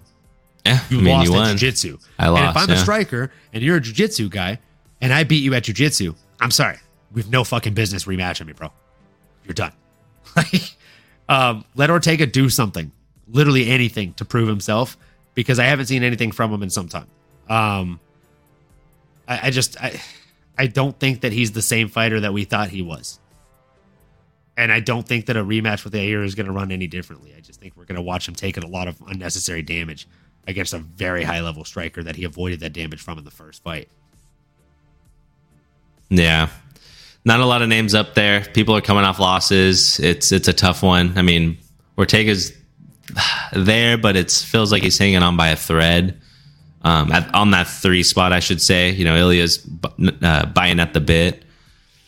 It's tough. Max, he does fight Korean Zombie in a month. If he goes out there and puts in easy work, maybe you do make Max against Ilia. Maybe you wait a little bit. I don't know if Yair's going to want to get right back in there after being the champ, after having a couple quick fights back to back, right? He fought Josh Emmett not too long ago. That'd be a fun one. I just want to see Max fight again. I think Max is the guy. If it's not Volk, it's Max, And Ilia's right there as well. But I'll tell you what, Max and Ilia boxing, woo-wee. That'd be a fun one. Sign me up. Sign me up. Let's go. Injected in my veins. That'd be a really, really fun one, in my opinion. I'd definitely be here to watch that. I think it'd be a really fun fight. And again, Alexander Volkanovski, he holds all the power. He can choose whoever the hell he wants to fight. He can fight Islam at lightweight. He can stay here and run it with whoever he wants to. But he's already basically cleaned out everybody not named Ilia Topuria in the top 10. So, did Volk say he's going to take some time off because he had a little hand thing or something, right? Didn't he say? Or a shoulder? I think he's going to take a little bit of time off his shoulder, yeah. Which shoulder injuries are definitely a pain in the butt. They definitely take some time to heal. So let him take all the time off that he needs to take off. So I wonder if he's going to wait. Himself. Absolutely. He's going to wait for Islam. He's going to wait for Islam in Abu Dhabi. Well, so that's the thing is Charles in line for Islam, or is Islam going to kick back and wait? Charles already said that he wanted to wait until a later date because he's not going to be ready by the date they want to give him for Islam in Abu Dhabi. When's Abu Dhabi? I want to say it's October. When's Gaethje and Dustin? That's not next week, but the week after. That's end of this month. Yeah, October 21 is Abu Dhabi.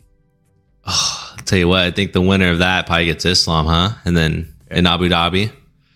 That's my thought. And goddamn, dude, if Dustin Poirier goes to Abu Dhabi and rights the wrong that he had against Khabib, I will literally cry. Oh, that'd be fun. That'll be the only person that I wouldn't be upset watching beat Islam. Now that I know that Dustin's fighting this month, I'm going to have to get some of his Creole Maple. Is that one on the market yet? I hope it is because I want to try that Creole one. Maple? It is. It is. I have it in my fridge. It's hella good. Nice. That's next. With it. Ooh, there we go. Doing that for show. Chicken and waffles, baby. Let's go. Yeah. So, speaking of which, I'm going to take out some pork chops to thaw so I can fry some pork chops tomorrow. Nice. Speaking of, sorry, yeah, completely unrelated to MMA. Sometimes that happens here. So that being said, that is UFC 290. But we did have to have a little bit of tough talk because that's the reason we go live at this time. So in this week's episode of The Ultimate Fighter, I mean, it was a hell of an episode, if I'm being completely honest. But we are just one episode away from watching a completely clean sweep of Team McGregor. Jason Knight versus Landon Quinones was the kind of tail of the tape for tonight. Curious to hear what your thoughts were on that. How did you see that fight going before we watched it? But actually, before then, do you want to do a little shot? Should we do a shot for Conor McGregor since he's just having such a tough fucking run of things? He is, huh? Let's take a shot to the prospects in the UFC. It's they say it's a young man's game, but boy, is that looking quite contrary here. I would say it's not necessarily the man with the best body or best gas tank, but the man with the best fight IQ and or experience. So I'll drink to those finding success on the back end of their 20s and on their early 30s. Salute to them. Little Ireland action there with the shot glass. Cheers, folks. Ooh. Well, we're getting that down. Yeah, my initial thoughts felt like they're hyping it up on the biggest trash talker and Landon Quinones getting in there for Team McGregor. Can he be the first one to win? A lot of animosity coming off that last episode. My thought was, how are they going to look going into it? Is Conor going to be fired up? What's the gossip at the house going to be? They showed a little bit of that. And it sort of rubbed some of the fighters the wrong way, at least for Team Chandler, which we do see a little bit of that tea kettle effect going on the last episode here, at least for the initial rounds of fights. If we look at the preview for next week, we saw a little bit of that tea kettle, like I mentioned. But Conor was on a heater, man. I don't know. He seemed to come in guns blazing, wanting to blow off some steam against those prospects, training with Landon. The third time we've watched him drop one of his own teammates with a bike? Yeah, I was curious to hear your thoughts. It's like, come on, I'm all for you, trying to get him a good, honest session. The liver kick, I think even just his energy and coming in is like, I need to get this, need to get something off my chest. Whatever he was saying, it just felt like, okay, it really just feels like you're frustrated. Yeah, that's not, that's like that's when you go to a pro fight sparring session, not an amateur fight session or a team sparring session where you're supposed to be getting these guys sharp. Like, you're not sharpening iron when you're swinging your sword as hard as you possibly can, trying to it's martial arts divot and break. Yeah, it's martial arts 101, right? I mean, that's rule number one. If anything, you don't fight out of emotion. No. So it was a little bit of that. Was that the best way to learn? Is that the best way to teach? Maybe teaching the body, right? When he ate that liver shot, I'm sure he thought, okay, damn. And he mentioned that being one of the better lessons. You're not going to say it's not. Obviously, I think that's kind of just... He just wanted to say that so he didn't seem like a pussy on TV. Hey, that's exactly what happened. And it's like, I get that. I was in a locker room. We all played sports. You take a good lick. Yeah, hey, I earned that one. Oh, I love it. Yeah, you don't. No one likes getting their bell rung. You see stars. Your head hurts after. It's not ideal. You forget the play. It's like, no one loves that. But you move on. But what were some of your thoughts? I mean, honestly, going into it, I wanted to lean Landon a little bit more. I thought, okay, his youth, I thought, he didn't look great anywhere. But then the more you learn about Jason, the more the experience you've seen, the more that Chandler was training with him in Florida, I thought, okay, well, this is starting to feel like he's just going to go in there and dog walk him. What'd you think? I mean, I knew that Jason Knight was going to win this fight. As soon as the season started, I think I made a joke saying that Jason Knight might come back and win this whole thing. I literally said Jason Knight and Kurt Hollebach. Like, those are the two names that I picked in the very beginning of this. And I could see either one of those guys winning the whole fucking season. Like, they're both studs. They're both absolute beasts. They're fun to watch. And they're good guys. Like, they're really good guys. They're genuinely nice dudes, and you love to see that in this sport. Jason Knight, though, as much of a good guy as he is, as soon as that cage door closes behind him, he changes into something else. He becomes a dog. And I mean, like, real talk, like, the guy is an absolute dog. So the Blackato says he thinks Landon got too aggressive too quickly. I'm actually going to I'm going to disagree. I'm going to completely disagree. I think when you're fighting a dog, the worst thing you can do is give that dog a chance to get riled up in his own manner. the best thing you can do is bring it to him and burn that dog. Whack him in the fucking face with a rolled up newspaper. You know what I mean? Don't give him a chance to even snarl at you. I like that. You establish meet fire with dominance. fire. Yeah, you meet fire with fire, because as soon as he sees that there's even a second in you where he can have that edge, he's going to take that edge from you, and he's going to take it. And as you said so eloquently, he's going to fucking dog walk you, bro. And that's exactly what Jason Knight went in there and did. When they first connected, I thought Landon looked like he had the right attitude. Whenever they were weighing in and he like started getting kind of cheeky, like talking shit to him a little bit, like, ooh, you looking small, boy. Going from like nice guy in the pool the day before cutting weight to, oh, you're looking a little bit small there, boy, on the scales. I thought that was a smart play. Like, you got to get inside of his head. You got to do whatever you can, because he's a veteran and he's sneaky good. There's no reason he should have been cut from the UFC other than getting mismatched and fed to the dogs way too early. And he mentioned partying. He mentioned not being focused. Those are some notes I put that, okay, is that going to come back to bite him? Is he focused? Maybe not partying as much. Now. I think he's focused now. He has a family, and he saw what would happen if he doesn't get focused, right? Like, he will very well lose everything that he's worked on and worked to build. Oh, he's been there. He's lost it all. He's been to prison.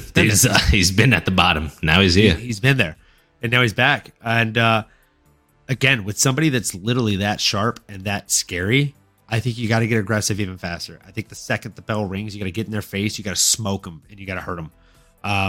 I think the worst thing that Landon did in that fight was when he ate, I think it was a 3-piece combo or maybe a quick 2-piece combo, and then one that like slivered past and missed. But either way, Jason Knight uncorked a 3-piece combo on him. And as soon as he ate it, he kind of like took a back step. And in that back step, he created enough space for Jason Knight to turn him out and get him on the cage and just start opening up on him. That was the beginning of the end.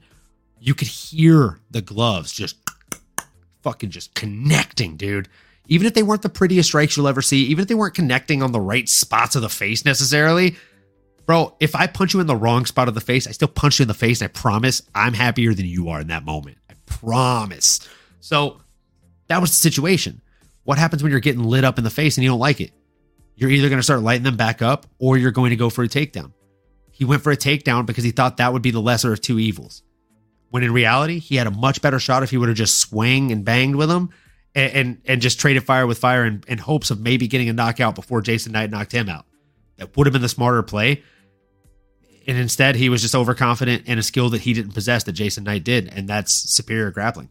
Yeah, and that ended real quick, man. I mean, before I blink, good thing I didn't look away. I would have missed the ending there, right? I'm thinking, and I'm writing notes, and that's how quick it was. I'm writing notes. So Landon got a good strikes back and forth. Landon got a good takedown. Next bullet point, I look up, I'm like, and it's over. and it's over. Yeah, Gilly. And like you said, he overextended, got overconfident. Literally just felt like, I don't know what he was trying to do. Maybe he was trying to go for a punch, but it felt like maybe either throw for a punch or to posture up, but left his arm out there. And hey, man, like a shark in the water, you smell a little blood, you're going to take it. And that's what Jason Knight did. Yeah. You see a limb there, you know he's in position, got that triangle in super quick. That thing was sunken in super fast. Next thing you know, you're gasping for air and you're thinking, well, there goes that. It was at that moment he realized he messed up. And let me tell you, like, literally, I did my first no-gi jiu-jitsu class at Victory MMA today. Shout out Victory. Incredible gym. We'll definitely be going back again this week multiple times, God willing. And our coach, James, he was literally going over triangle chokes. And after, like, the reason that I watched the first 20 minutes of the episode, literally, like, in the shower / while I was finishing driving home, I pulled it up on my phone. Don't tell the police. But yeah, like, he was literally teaching us triangle chokes after class, and he asked me before he started like running the demonstration on everyone. He's like, "Hey, do you want to be my test dummy?" I was like, "Sure." And it's very quick when it sinks in, and it doesn't hurt. It doesn't like it. It's just weird. You just know that if you don't tap, you're going to wake up at some point. Yeah, it doesn't take a lot of pressure. It doesn't take a lot of discomfort. You just know. Instantaneous. Yeah. The instantaneous feeling of strangulation from a triangle choke, whether it's an arm triangle or a leg triangle, it's disgusting. Yeah. It's disgusting. And the fact that it's not like a lot of these other chokes where like a guillotine, you're stabbing with the blade here up underneath, right? So like you feel that sharpness, you feel that bone digging a little bit. Whereas with the triangle choke, oftentimes like it's you have the shoulder if it's an arm triangle, and you have the leg if it's a leg triangle, and it's like soft tissue. So it's I don't know a better way to describe it, but it's just weird, and it doesn't feel like it should put you away or hurt the way that it hurts or put you away, because it's like this soft piece of flesh on you, and you're just like, oh, I'm getting choked out. You have ever been to sleep, Kev? My guy. Oh man, yes, I've definitely been put to sleep. Quite a few times before I started training at actual gyms. I like 3 times was put to sleep from not tapping out. And then once I started training at a gym, I think I only went to sleep once. Because those guys are scary when they get you in a hold. The one time I did go to sleep was at AKA on just a rolling day, or like a sparring day when we were doing full sparring. So you could do MMA, you could do grappling, you could do striking. I was Mr. Muay Thai, and man, it's not that I was trying to be too proud, and I did not want to go to sleep. I was just trying to fight the submission up until I had literally like nothing left to fight it with. And then I just woke up with old boy like, you okay? You there? You there? And I'm like, you go back for a choke, like, I got him. You're like, nope, it's like instantly shoot in on a single leg. He's on him. Like, it's over, bro. You've been out for like 30 seconds. No, I've definitely been to sleep numerous times. 10 out of 10, do not recommend. Just tap out. It's safer. It's smarter, especially if you're going with a fucking white belt that won't let go and doesn't know to. That's how you die. So definitely tap out. There's there's rules in jiu-jitsu. You either tap, nap, or snap, right? If it's a ligament or an arm or bone, you don't tap, something's going to get snapped. And if it's a choke, take a little nap. Which is a good motto. Yeah, tap, nap, or snap. So I personally prefer to tap. It's definitely the lesser of all evils. I hear that. And, we saw that happen tonight with the man, the myth, the legend, Landon Quinones. He's a young kid, though. Definitely not the end of his MMA tenure, MMA career, MMA dream, if you will. I do think he could possibly have UFC potential, but definitely not right now. I mean, the kid he's very, very young, and it shows in his inexperience. His fight IQ is not where it needs to be. But again, he's a kid. Get him in like LFA or maybe even like some of the undercard stuff of the PFL, like their development wing. If they have a development wing like the UFC, I think that'd be a smart play for him. Definitely not a UFC caliber fighter right now. However, Jason the Kid Knight, I definitely could see him back in the UFC, and honestly being a big problem for a lot of the fighters currently in that division. Yeah, it's interesting. These prospects versus vets, sometimes the age gap is big. Sometimes it's not, right? Landon, 27 years old, still young. 27 years young, with less than 10 fights under your belt. Maybe benefit him to even go to another organization, or something like an LFA, or hey, if you go to PFL or go somewhere, maybe try to get 3-4 fights and over I guess per year, over the next year or two, right? Stack up some victories, stack up some octagon experience, some time in there, see different opponents. That might benefit them a lot more. So you look at someone like a Jason Knight, only 3 years older, 30 years old, but the man had 30 fights. Any way you cut it, if you're that active, I don't care if you're fighting tin cans. You're gonna be better.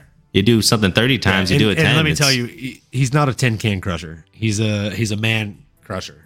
He's had some good performances, and again, still able to have decent success, and was partying and doing things outside the odds that he should have been doing, right? If he is actually focused and dialed in, sky's the limit for the kid.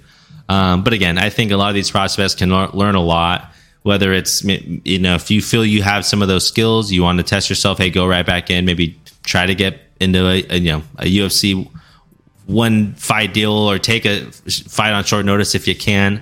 But I think a lot of them would benefit from trying to go to an organization where they could fight 3, 4, 5 times a year for the next couple of years. And then, hey, you're going to come back in. Maybe you're on the back end of your 30s. Maybe you're not a spring chicken anymore, but you're going to have a lot more tools in the toolbox. I think it's going to help you out a lot. Yes, absolutely. That's just it. He's a crafty veteran, tons of tools in the toolbox. Guy's an absolute beast, and he's really good where it counts. which is fucking everywhere. He's got a great fight IQ. He's got incredible grappling, and the only thing better than both of those things is his stand up and grit. The man does not mind taking a punch to give a punch back, and he, for that fact of the matter, he doesn't mind taking 5 to give 5 back. So he's that guy. He's a tough matchup for anybody that he does end up getting paired up with. The big thing now is just if this next fight goes exactly how the rest of them have, which likely is Probably going will. to be the case. It It's the number one number one vet against, the lowest ranked prospect. Oh boy. Not looking good. Not looking good. Yeah. I mean, we got Hunter Azor coming in against Rico Desculio. Like, I'll be honest with you. I don't know anything about Rico Desculio, but I know Hunter Azor.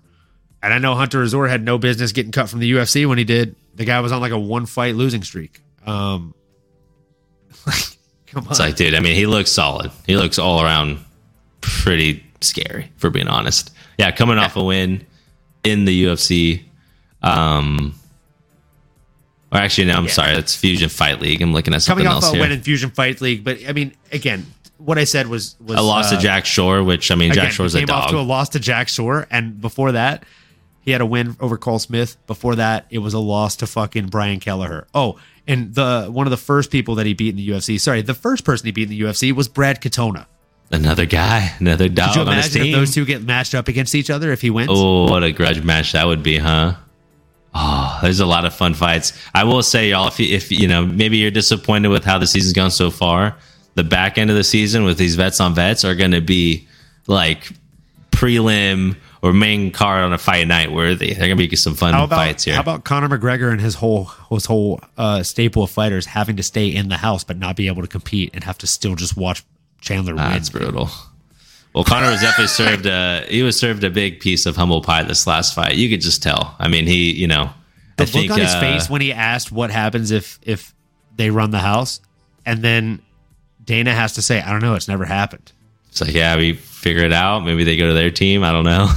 It's tough. That is... You go home and we don't need you anymore. Yeah, it's tough. And then even when the guy's walking out and he's like, yeah, and one more. And you get, what? What'd you say? To Jason Knight, Conor kind of checks him as he's walking out. He's like, oh, I'm just saying one more fight. He's like, no disrespect, But even in that exchange, it's like Conor, I think his ego came out a little bit, but he's able to check himself. He ate that humble pie. He's like, you know what? I'm just losing. And genuinely he's like concerned, like, what do we do? What do I do? What do I like? Are we done? Is that it? Is this over? Do I get paid lose? the same amount for my time here and I just don't have to film anything for the next 6 months? I feel bad for the man. It's tough. I mean, it's levels, man. It shows practice, it shows. If you have that experience, it goes a long way. It truly does, man. Experience is everything. And I think that Conor McGregor having the first pick and choosing the inexperienced team, it says a lot about kind of where his mind's at and I would say the lack of planning for the season, if I'm being completely honest. Like he put himself in this position. There's nobody to blame but himself. And after choosing the more inexperienced team, I got to say, it doesn't seem like he's doing a ton of work to make them any more experienced other than beating the shit out of them and sparring every once in a blue moon. He's not showing up to spar. He's not showing up to weigh-ins. He's not showing up for negotiations. And he's not really there for his team. Again, he's beating the hell out of them in sparring. I've seen him drop at least 3 guys, 3 episodes of body kicks. And good for him. Like, if your body kicks are coming out that good to fight a UFC guy and do that, can't wait to see it. But I don't know if Chandler's that guy. Not that guy, pal. No. You're not that guy, pal. Not that guy, pal. So that being said, that was this week's episode of The Ultimate Fighter. We will definitely have another episode here on Thursday going over the UFC card that is coming up. Honestly, it might be the only card all year that is almost as good as UFC 290. We have a crazy stellar headliner between Holly Holmes coming in against Myro Buena Silva. Obviously, no sarcasm here. Co-main event, Albert Duraev versus Park Jun Young, the Turtle, or the Iron Turtle, I believe. Walt Harris looks to finally bounce back from this crazy loss streak that he's had after just a really just bad year in general. Sorry for your loss again, Walt. Coming in against Josh Parisian, who, if you don't know who that is, he has a Netflix special called I Am the Machine. under a different name, Burt Kirshner. No, I'm just kidding. He does look a lot like Burt Kirshner, though. He looks like Burt Kirshner, the fighter, instead of Burt Kirshner, the comedian. Burt Kreischer? That's hilarious. Burt Kreischer, yeah. Josh Parisian. He hella looks like him, bro. He does, 100% does. Yeah. Oh my gosh, that's hilarious. You can't unsee it. What you do with the comparison. He looks like him, bro. Oh, that's great. Yeah, and that's all I see whenever I watch him fight. So always comedic, even if it's a good fight. And then before that, we got Norma Dumont, a.k.a. Cakes. And not my words, Laura Sanko's words. She was like, damn, Norma Dumont really got cakes. Coming in against Chelsea Chandler, not to be confused with Chelsea Handler, the comedian. Bunch of comedians on this card, folks. And before then, we got Ataman Potato Head Azaitar. Of course, that's not his real nickname, folks, but he did get cut from the UFC for sneaking a bag into a hotel in Abu Dhabi. And when I say sneaking a bag into a hotel, I mean he had a young man sneak out and then multiple stories up to sneak this bag in. After getting cut from the UFC, he said it wasn't steroids. There was nothing crazy in the bag. It was just potatoes. Potatoes. Which just makes the story even that much more fucking batshit. So the Mr. Potato Head's coming in against Francisco Prado. And then somehow before that, starting off the main card, we have Nassim Sadikov coming in against Terrence McKinney. Not sure why Terrence McKinney is not higher up on this card. Could use some name value. The craziest thing of all is that right now, unless they change this, which I'm assuming they're going to change this for sure in the next couple days, folks. On the prelims, we have Jack Della Maddalena fighting this weekend. Those of you that know that he had a fight fall off. It was his third opponent that fell off on your International Fight Week.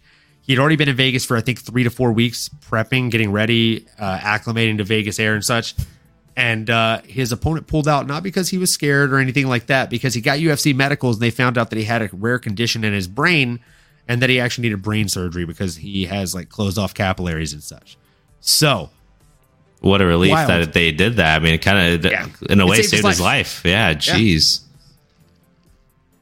So the UFC saved that guy's life. Hopefully he lives to fight another day. Fingers crossed that the surgery goes super well. Yeah, I mean, to be completely honest, like all jokes aside, the stacking of this card is what's the weirdest thing. Like there's some decent names on here. Tyson Nam, Jack Della Maddalena, Austin Lingo, Tucker Lutz, but they're all in the prelims. So they have to shift the kind of stacking of this card, I think.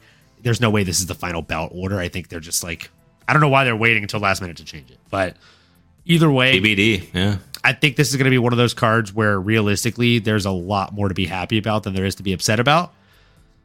It's the card after International Fight Week. It's the card after the biggest pay-per-view of the year. It's supposed to be a little weak, and it's also a free card. So we'll give you a reason to be excited about it on Thursday when we go through, break down our favorite fights on that fight card, as well as our favorite bets and picks. And honestly, we cannot wait to see all you guys there. We appreciate you dropping by today, hopping in the chat, saying what's up. Big shout out to Ki for joining. He's not an all-the-time guy, but we appreciate it when he is here. Cousin Kev, my guy, always appreciate having you in the chat, bringing the laughs, bringing the fun emojis. And, of course, the Black Hotto. He's a regular here in the chat. We love him. Make sure you follow all these folks online. If you're not following me, I am at MMAnomaly across all platforms. Make sure you subscribe, like, comment, smash that bell for notifications. And then we got Nano over here. If you're not following him already, what are you even doing with yourself, folks? Come on now. At Jive Turkey Talk. Make sure you give this guy a follow on Twitter. Soon coming with the Fantasy Football channel for the YouTubes. Stay tuned. I'm hoping I get to make a guest spot on there as maybe a guest here and there. We'll be making it happen. Come on. Yeah, man. We look forward to seeing you guys on Thursday. And same time, same place. We'll be here at 8 o'clock on Thursday. Can't wait to see you all then. And until then, keep the passion for mixed martial arts alive, folks. See you then.